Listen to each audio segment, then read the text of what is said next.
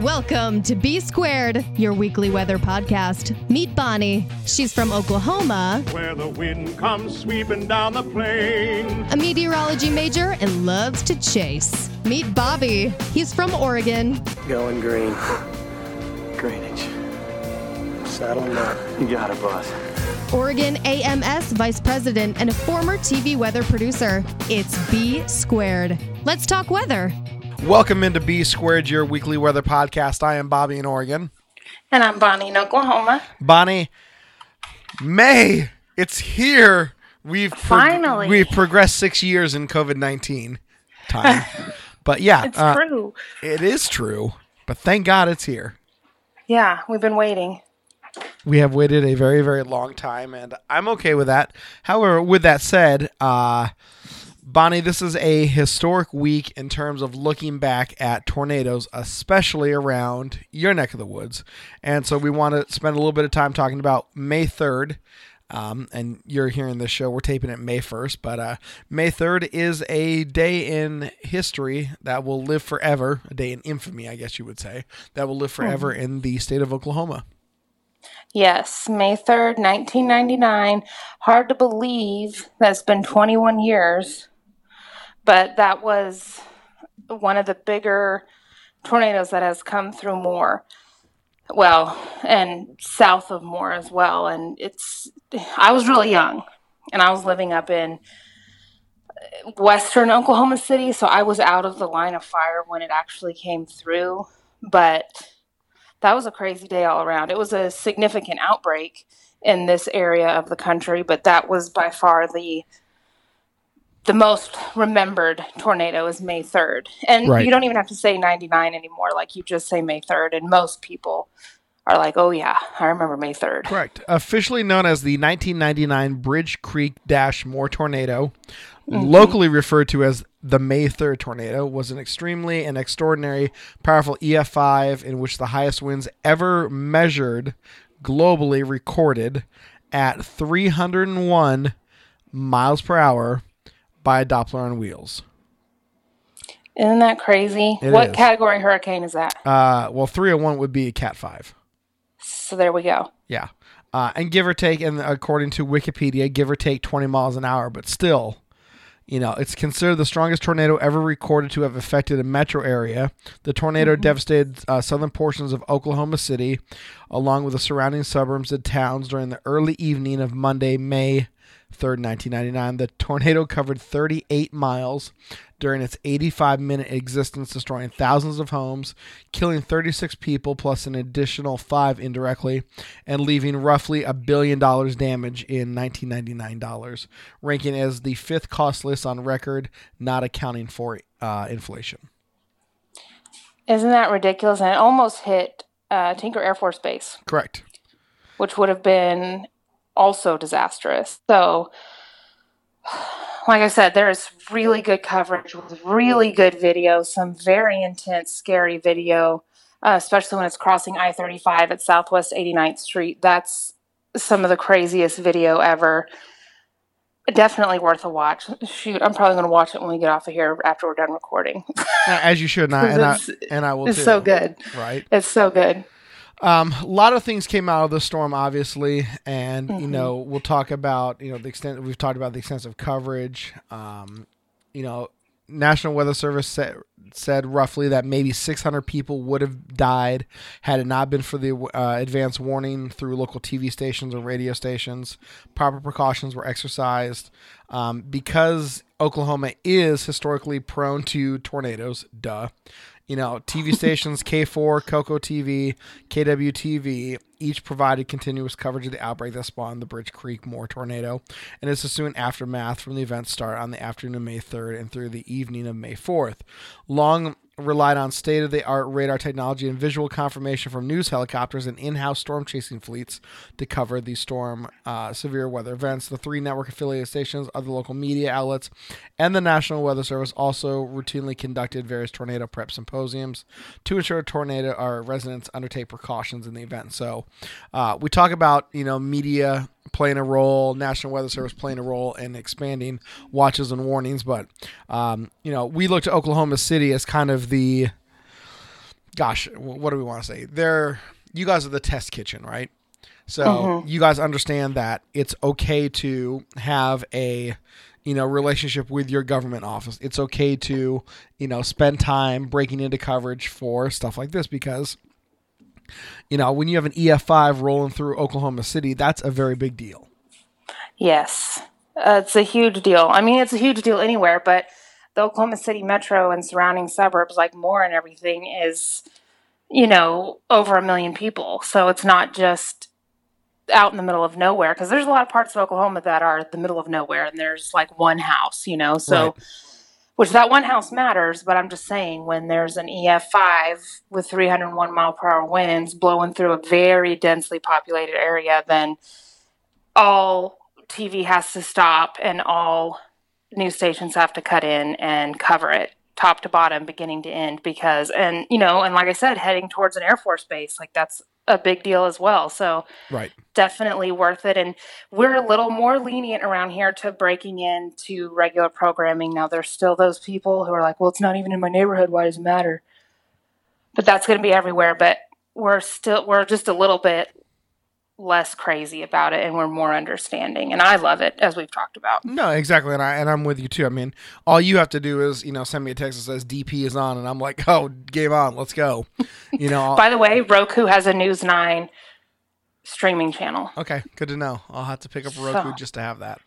I do watch some of their Facebook stuff because that way it actually doesn't kick me off top of the hour like the streaming does on news9.com. But this is not a commercial for David Payne. Anyways, May 3rd to me as, weather geek living out on the West Coast was an impressive day because, again, we knew that there were going to be strong storms. We didn't know to the extent what they would be, but when the Weather Channel is breaking in and taking live coverage from an Oklahoma affiliate, you watch, and I did. And May 3rd, it was in the afternoon. I was already home from school. I was a senior in high school in 1999. And, watching that was fascinating to watch this tornado blow through a metropolitan area and really do the amount of damage that it did was eye-opening to me. And I knew obviously tornadoes were, devastating and killed people and did lots of damage. But every time that, growing up that I had saw or read or, interacted with any type of tornado literature, it's always, oh, it's in the middle of an open field. Oh, it's in the middle of a Kansas plain. And again, maybe I was naive at the time, but you got to remember that's all the stuff that, that's what we got. And that's where we were in 1999. And yes, I understand now that tornadoes go through metropolitan areas. It happens. We've seen Dallas. Gosh, look at in the last 2 years, right? Yeah. Dallas multiple times. Well, in Nashville. Oh, yeah. Nashville, Oklahoma City. The list continues. And if you even go back 10 years, Birmingham, Alabama, Atlanta, Salt Lake City, right? You don't expect to get a tornado in Salt Lake City. And look what happens. They're there for an AMS conference and you get a tornado that goes through Salt Lake City. So tornadoes. What great timing. Oh, it is. And, you look at it, but you're like, okay, this is a real deal. But 99 opened my eyes to that this stuff is extremely serious. Well, and then, not to jump ahead because this will be a later episode this month, but for it to happen again right in the same spot, basically taking the same path is nuts. So, within a short time span, you know what I mean? Like it was 14 years apart and not like 50 years apart, so. Yeah, that's anyways, like I said, later show, but this is a very prime location right down the center of the country. Right. And if you watch the Weather Channel special on the 2 more tornadoes, they find the exact spot. Poor, Farmer John's, farmer equipment implement store, whatever you want to call it, John Deere dealership, whoever, crosses this exact same area. And you're like, hold up here. But it does happen. And you're right. 14 years apart. That's 14 chase seasons. That's not, that's a guy in college, at OU and 13, 14 years later out chasing still in the exact same area. Yeah, exactly. And that's some of the crazy stuff is, like David Payne, for example, chased May 3rd and May 20th, 2013 was one of his very last storm chases, and he chased that big one again through more, and he just was like, I can't. Can you imagine 2 events like that in your career? No, you can't. That's crazy. In the same location. It's not even like, oh, and then the other one went through like Dallas or something. Like, no, like Right. the same highways, the same towns, the same, like deja vu. Like, Right. it would be like, another Hurricane Katrina coming into New Orleans. In Exactly. the next, 4 or 5 years, which knock on wood won't happen, but, that possibility always exists.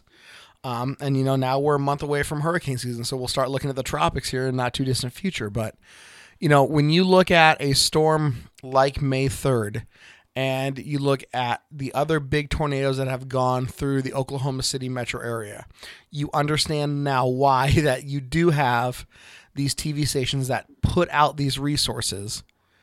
Because it is important. There's a reason why TV stations have their own Doppler radar. There's, in addition to having access to the National Weather Service radar, because they understand that this stuff means business and lives can be lost, property can be damaged. As a TV guy, I am geeked out by this stuff. I love the fact that you guys have chase teams for all of your TV stations. I love that most of the TV stations have, their own radar or, have some cool side product that they get to use. We went through that. They all have a chopper also. Oh, yeah. And it's funny. We used to, out here in Portland, and this will be a little digress, but it's an interesting topic. So one of my best friends in high school moved back to England, where his dad is English, his mother was American, but he, because his dad worked for the English Railroad, part of the compensation package is your child gets to go to free at any country university. And so my friend after high school was like, I'm moving back to England and my school's paid for. Okay. But when he was here in 1999, 97 through 99, when we were really close, all the TV stations in Portland had their own chopper, all 4 of them. And the NBC affiliate had their own radar. And that was cool and groundbreaking. It's like, ooh, we have our own Doppler, blah, blah, blah. Well, fast forward to today. All 4 of the same TV stations exist, but they share one helicopter. Wow. And they split the footage. 2 stations get it in the morning, 2 get it in the afternoon. And if there's breaking news, then all 4 of them have access to the feed. But, wow. Yeah, it's very strange. The TV station that I interned for and, worked at the time, we had 2 helicopters. One of them crashed harvesting Christmas trees, which was a very weird story in the end. But, we went from having 5 to 4 helicopters in the market, and then now we have 1. But it's how technology changes and how, the cost is exorbitant. There's a reason why when you watch like News 9 or Coco TV or K4, they have sponsorships attached to these because these other companies are paying for them to say it. There's a reason why it's the Red Mills. Bob Moore chopper. Yeah, whatever it is. Exactly. Yeah. Or it's, Val and Amy Castor's, Dodge truck or whatever brand they're driving. And so the sales department of these stations do a really good job of tying these sponsors in, and that's how they have the money to do all this stuff. But, I as a TV guy, I am geeked out. The fact that you guys all have your own choppers, you have your own chase teams, and that's important because it is one of those things where you have to have that. In that market, you have to have it. Same with Tulsa and Dallas. And, there are some NBC owned and operated stations across the country where they have their own mobile Doppler radar, which is fantastic. I know there's one in Dallas, there's one in LA, and I think one in New York/Boston. But the thing called Storm Ranger, where it's a Doppler radar mounted on wheels, and they take it around. They're like, oh, check it out. We can position the radar anywhere we want, and we can do this to, help track the storm. That's cool to me. But that all comes out of what you guys are doing in Oklahoma City, TV-wise and research-wise at OU.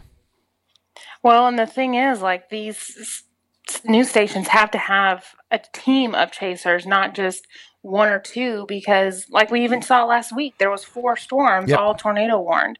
And there is times where there's 4, 5, 6 severe storms going on at once, and they have them all covered because we just have that many people. And, one storm might get more attention than the other, of course, especially if it's, got a tornado warning on it. But the point is, like, that's the norm around here, is to have multiple severe storms happening at once, that the need is actually there to have 6, 7, 8 different storm chasing teams. So, right. And we know again, this is not supposed to be a commercial for Oklahoma News 9, but it just kind of turns out that way.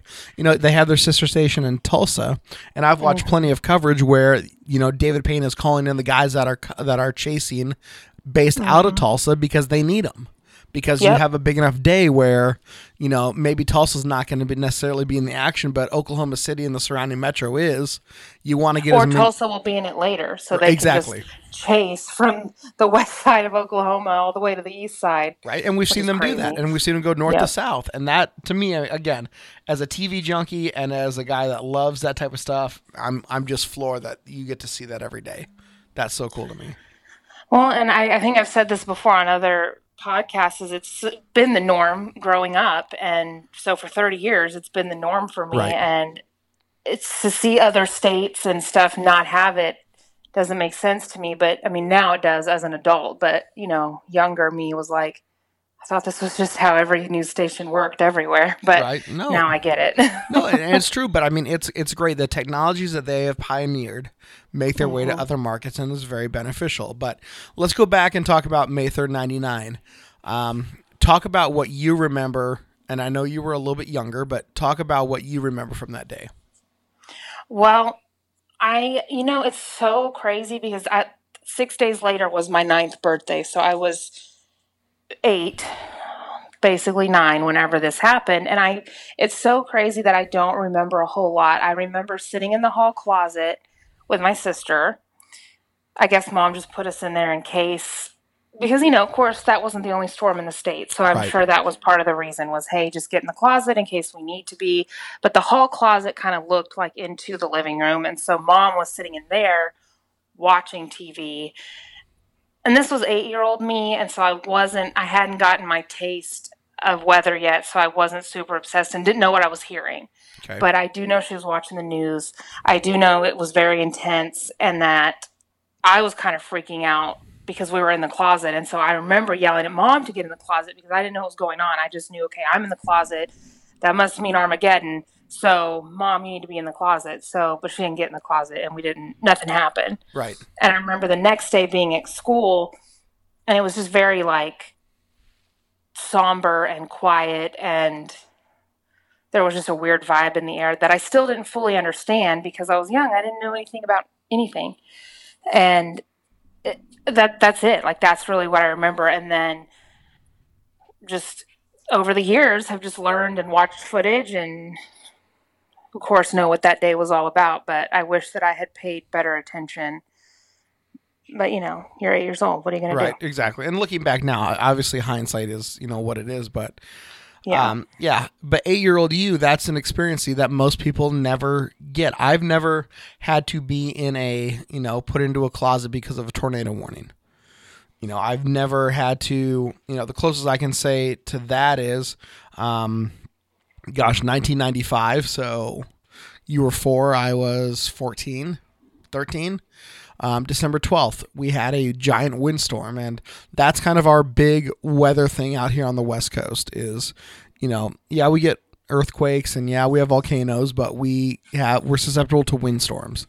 And we hadn't really had a big one since the Columbus Day storm, which was the remnants of an old typhoon that had come across the Pacific and hit a very active jet stream, and poof, thing spins up again. And, you have 100-mile-an-hour gusts in downtown Portland. So, we're looking at this storm coming off, and I remember watching the TV, and all the weather guys are like, this is going to be a big deal. And they show the satellite, and this thing is classic pinwheel low, and they're like, the track is right where you want it to be for a major valley windstorm, and trees are going to come down, and it's saturated, and we're going to be without power for days, and blah blah blah. And to just think and sit there and remember and be like, okay, I know that school got out early that day. I was on my roof waiting for the wind to start until my mom freaked out and I had to come down because I had but I had an anemometer up there, and so I was like, I want to see what's going to happen. We had large trees around the house, but nothing that, I was worried about. But about, 4:00 in the afternoon, it starts blowing in and the power goes out. And, at that point, Mom was like, let's just go down into the basement. And it was a 2-story house, and the basement, was in theory underground. The windows were at ground level, and so we could still see out. We see, trees swaying and branches falling, and that was kind of it. But we get a call from my uncle later that a tree had not fallen on his house, but was leaning up against his house and had kind of done some damage. A neighbor across the street had a tree come into their house, and Whoa. a little kid was in there moments before, and just totally one of those moments where they were lucky to be there and lucky to get out. And just watching other parts of my neighborhood and state have 80-mile-an-hour winds and debris blowing off the top of skyscrapers in downtown Portland, and sheet metal flying all around, and a dock breaking loose on the Columbia and going from the Oregon side to the Washington side, and all the boats go with it, and then once they hit the Washington side, they all capsize, and it's just Wow. I mean, just stuff happened like this. And so that was our big thing. And to go back and I'll send you the link so you can watch that storm recap. But that's our big thing here, kind of in the Northwest, is we're waiting on that next real big windstorm. And we don't have tornadoes for the most part. Occasionally we do, and they're usually on the weaker side when we do have them. But it's one of those things where we just don't we don't have that thing of commonality between what you guys go through in Oklahoma and what we go through in Oregon, because it is completely different. Our pattern is very much different than yours. But, that part of you being in a closet is fascinating to me because I've never experienced that. Well, and I've only had to get in a shelter like that, like a closet or the center hallway, a few times. Last year, right after I bought my storm shelter here in this new house, I almost had to get in it. Like, we were really close, but it kind of lifted before it got here. But I had my friend over and I was like, dude, I think we're about to have to get in this shelter. But it's kind of the norm around here. Like, they say, go to your safe place, and we all know what that is. Of course, they always go over the different types of safe places, but yeah, like, everybody for the most part knows where to go. I want to say we had helmets in that closet, but I wasn't wearing it at the time, I don't think. But yeah, we definitely did have helmets, and we kept them in that hall closet. Earlier this week, you guys had storms come through, and you had posted some pictures. We put it on our Twitter page at Weather Podcast. I noticed your neighbor has a storm shelter like out your front door. Yes. That is pretty legit, and it's an in-ground one too. Yeah, and that's the norm. A lot of people have those big ones with the little vent thing and everything, in their front yard. A lot of people do, and I really, really, really didn't want it in my front yard like that, and that's why I went with the above ground safe room. I thought about putting it in my backyard, but they come put together, and they dig the hole and put it in, and I just didn't think that they could get it into my backyard because I didn't think there was space between houses to get it back there. And so I just looked around at different options, and that's why I got the safe room. But yeah, the front yard storm shelter is definitely a thing. How big is that storm shelter? That one, she told me, I want to say it holds 4 to 5 people. Okay. But she's like, I'll cram half the neighborhood and their pets in it if I need to. Oh, yeah, exactly. I mean, 4 or 5 comfortably, but yeah, you can put, probably a bunch more in there if you guys all get real close. Outside of and honestly, it's not very long unless something falls on the top of it. But for the most part, 15, maybe 20 minutes, and then it's out of your area and you can come out. But like I said, in case something falls on it. And that's part of why I didn't want to put an in-ground in my garage. Although if you do, it is registered and they know that you have it. And so emergency management will check. It kind of moves you to the top of the list. They go, okay, these are all the people with registered storm shelters. These people are in the area that was hit. We need to check them first. Make sure that they're not trapped in their shelter because the house fell on it or a tree is blocking it or whatever. Well, that's very smart. That's also very good to know. And I know with yours that you have the ability to take it apart from the inside if your primary way out is blocked. Yes. It's a bunch of panels that are super thick metal with these big giant bolts, but they put look, I'm not going to act like I know anything about tools or metal or welding or any of that crap, but they put whatever the tool is in there. It's a wrench. There you go. and it comes apart anywhere. So if stuff's on all 4 sides but not on the roof, I can take apart that top roof panel and get it off and climb out somehow. But the point is I won't be trapped in there. Right. And there's little vents and stuff like that. So it's not like I'll just be in there baking with no fresh air or anything. So it's a really nice shelter. It got some lights in there too, like little lights around the top. So it's nice. It's nice. I like it. Yeah, it's nice to have, and I'm glad that you have it there because, you never know, but it could easily save your life one day. Oh, yeah. And I'd much rather have it and never need it than need it one time. Because, this is more, Right. like give it 14 more years and who knows. So Right, exactly. I mean, and, the way things are going now, the month of April was extremely, tornado heavy. And, Yep. We're above the curve for where we should be this time of year, according to SPC. And you go back and you look at their month-end stats, which they put out yesterday. It's pretty intense. Yeah. There were a lot of, there were 4 EF4 tornadoes in the month, 2 of them in Mississippi, but a lot of tornadoes early. And now that we're into the more, true, peak of tornado season, it doesn't look like it's going to slow down anytime soon.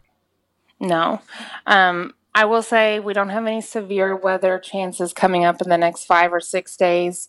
However, that could change. But I mean, I just, give it a couple days and it'll be like, okay, the 10th through the 15th looks to be active. And that's the norm. Is it's a very quick pattern change. And we've already seen where for the first part of April, all of the severe weather was, in Dixie Alley and Mississippi and Alabama and everything. And then as April started to approach May, it started to move west, and there started to be more severe weather chances in my neck of the woods. So that just shows you, here it is. It's our time now. It really is. And like you said, May 3rd is kind of the precursor to what we saw with, the other more tornado later in the month. And then, of course, what El Reno did. But, Bonnie, May is that time where Oklahoma is under the gun for large tornadoes. Yep. And it's time. And so it's time for everybody to get a plan in place and know where you're going to go. And especially right now, I mean, I know stuff's opening back up, but I don't know what that means for shelters. So if that's what you rely on, you need to check because, we're running out of time to figure out your options. So, and for those of you that, and I know a lot of people that listen to this show understand where to go for information, but if for some reason you stumble across the show and you're not sure, how to check, call your local fire department, call your local police station, call your emergency manager. They will tell you what is open, what is available, if there are any hour restrictions on it or people restrictions on it, especially with stuff, like you said, opening up from COVID-19. Where can you go? What can you do? How can you be prepared? These folks will be able to tell you, or if they can't tell you, they'll be able to put you in touch with somebody that can. Exactly. And that's their job. That is their job, is to protect the public. So if you need to know something, please call. Most cities have where you can send a message or an email and they'll respond in the next day or two. So even if it's the middle of the night and you just get in a panic and you're like, I need to know, you can send them a message in most cases. So right. Call the National Weather Service office. They're all staffed 24 hours a day, 7 days a week. Obviously, if they're super busy, maybe not call them at that moment. But I mean, if you're in the middle of the night, it's 3 a.m. and you're got some questions about something, call your National Weather Service office. Call your local emergency management. Call your fire station. They'll be able to put you in touch with people or provide the information you're looking for. And it's a very valuable resource, and I just wish more people would understand that because that is something that is very important. Yeah, and it saves lives. And please don't wait until 10 minutes before the tornado is about to hit you for you to figure out what you're going to do. This is the time. Right. If you're big on social media, again, follow us at Weather Podcast. Bonnie and I, in our show, we are Weather Ready Nation ambassadors. There is a link to that on our Twitter page at the very top. Click on that. That has great information and great resources for ways to be prepared in storm season or any season for that matter. The information is out there. You just have to find it. And again, we hope that everybody is. There's a reason why we say if you know that severe weather is going to threaten your area, keep your phone charged, keep a radio on you, stay close to a TV, maybe have a weather radio, because all these things will be able to provide information that will save your life. Yep. Yep, the weather radio, battery operated weather radio is probably the best one. So everyone needs to have that. And you know what? Don't judge me. I don't have one. No, well, we're gonna have to get you one. I know. We will That's have on to my get you list one. of things to get. But I always have my phone charged. Right. So there's that. No, but listen, there are multiple weather radios, and I have, probably 4 or 5 of them, just like, in different places. One's plugged in, one's not, but just having access to it is important because you never know when that alarm goes off. It can save your life. Mm-hmm. The only reason I justify it is because I already know when things are going to happen, so I'm already aware. You know what I mean? So if it's going to happen in the middle of the night, chances are I'm not sleeping anyway. Right. And Bonnie doesn't sleep. Bonnie doesn't sleep when there's severe weather anyways, because she'll send me a text at 2:00 in the morning, my time, which is 4 a.m. your time. Like, dude, check this out. And I'm just like, hey, yeah, I'm totally not sleeping right now, but I'm watching. So, yeah. So that's why I'm not, as concerned about myself not having one. But a lot of people don't pay attention and don't know when and where and all that. And that's what the weather radio is for, is to wake you up in the middle of the night to get you moving. Yeah, and it has to, because there are times, like you said, where you're not necessarily, maybe you're a little tired and you're not necessarily paying attention, and you don't hear the thunder outside or see the lightning, come through your window. It's important to know what's happening. And your phone doesn't always alert you. Like, I don't always get the warnings and stuff on my phone. I don't know why. Maybe I need to check my settings, but it doesn't always go off. But when it does, it's obnoxious. But you can't rely on your phone. No. You really need to have the weather radio. Yep. It is something that's very important. Well, we look back at May 3rd, and like I said, we look forward to the other tornadoes historically that have come through Oklahoma in the month of May. And yes, May is that big tornado month. But, thankfully, you guys don't have anything for the next couple of days. I actually had a bunch of severe weather come through the eastern part of Oregon a couple days ago. Nothing too big. I mean, some penny size and quarter size hail and, 65 mile an hour winds. But it was really cool to kind of see that happen. But I'm bummed it wasn't closer to here, because I'm not going to necessarily drive 300 miles to see it. If I would have had more free time and a little bit more cash, I would have. But, such is life. I'll catch a couple severe thunderstorms in Central Oregon this summer at some point. Yeah. Oh, yeah, for sure. And, our severe weather event that we had was pretty good. I mean, not here in my neck of the woods. We kind of avoided the hail, which was good. Just bought a new car. Not trying to deal with that.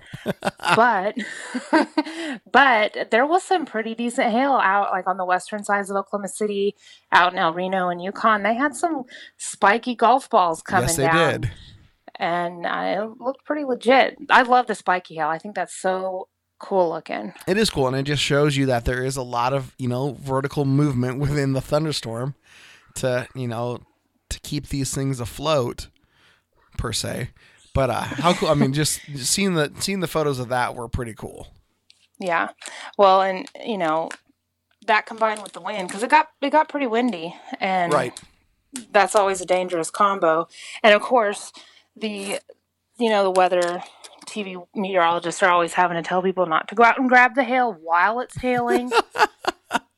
They're like, wait. Although I'm guilty of doing that before. Well, of course. It's fine. Of course. I mean, but then again, nothing like taking a, golf ball size, hailstone to the head or the shoulder, or heaven forbid a lemon size or a baseball, because that's going to do some damage and probably kill you. Yeah. So, yeah. And I mean, hail has killed people before. It has. It's rare, but it has. And I mean, because it's coming down from thousands and thousands of feet up, so gravity takes over, and it's just like terminal velocity of hail is something that is very fascinating. And then make it a spiky hail stone, and that's not even good. Worse. Yeah. Oh man. Well, again, severe weather is that season's here. I'm ready for it. I know you are too. Again, folks, just be prepared. That's really what it comes down to. But you mentioned no real severe threat chances happening for Oklahoma City, but what do you guys have forecast-wise coming up? We've got a cold front coming through that might give us a little bit of a chance of rain tomorrow, but just some rain, cool us off a little bit. Seems like it's going to be pretty nice next week. Maybe stuff will change and we'll get a little bit of a threat for severe weather, but right now it seems like it's just going to be pleasant. So... which I'm okay with that too. Nice spring days in Oklahoma. are nice. Right. Well, out here in the Pacific Northwest, we're in that weird transition where come tomorrow, we have a really strong cold front that's coming in. It's actually, generating itself right now in the Pacific Ocean. They're saying winds sustained 35 to 40, higher gusts with some embedded thunderstorms. A pretty quick moving front. It looks like it's going to go from the coast to the Cascades, so about 100 miles in overall length in about 4 hours. So, the thing's moving pretty quick. So it's going to be very interesting to see what happens weather-wise with that. But after that, we stay in showers, and then we get a pretty dominant ridge of high pressure. There's a chance that we could be looking at temperatures by middle of next week toward the weekend approaching 80. So wow, this would be our first real big warm-up. We had temperatures in the 70s last week, but knock on wood that this actually verifies. So it'll be very interesting to see what happens. Well, I hope you guys do start to warm up a bit. That'll be nice. That'll be our temperatures is high 70s, low 80s. We might get parts of Oklahoma, like far southwest, might approach 90 in the coming week, which is pretty warm. But especially because it'll also be pretty humid. But right. Here we go. We're transitioning. So get out there and then breathe in that warm air and kill that COVID that you're carrying around. Right now that everything's opening back up or whatever. Yes, and please don't inject Lysol or any other cleaning products. Please don't. It's not going to work. It's not. It's going to have the opposite effect. Right? Yeah, you're going to die from something else. Exactly. They do say, though, and again, I know there's still research that needs to be done on this, that higher humidity and warmer temperatures are a good thing for this. So hopefully that's the case. So I would not mind seeing a pretty quick warm up across the country to, if that is the case, kill off this thing, because I don't know about you, but I'm tired of being really stuck at home. I want to get out and do things. Yeah, I want things to go back to somewhat normal. Yes. Although even when we have a handle on this, I think it's not going to be normal. I think this might change the way things are done. I don't know how, but I think that there might be a new normal. Yeah, I agree. But, we will see. We will see. There's a lot out there to be said and a lot out there that needs to change. But it's just one day at a time. I'm just ready for that one day to be tomorrow. So. Well, the good thing about these kind of things and natural disasters like May 3rd and everything, we learn a lesson as a group of species, as a human population. We learn different lessons, and good things come out of these kind of things. It just takes a little bit of time for the good things to come to light. So I'm sure that there will be some silver linings that come out of this. We just, like you said, it's a waiting game to see what those are. Absolutely. And we cannot wait. We appreciate you guys listening. Thank you so much. Another great edition of B Squared, your weekly weather podcast. I am Bobby in Oregon. And I'm Bonnie in Oklahoma. And we will talk to you guys next weekend. Bye.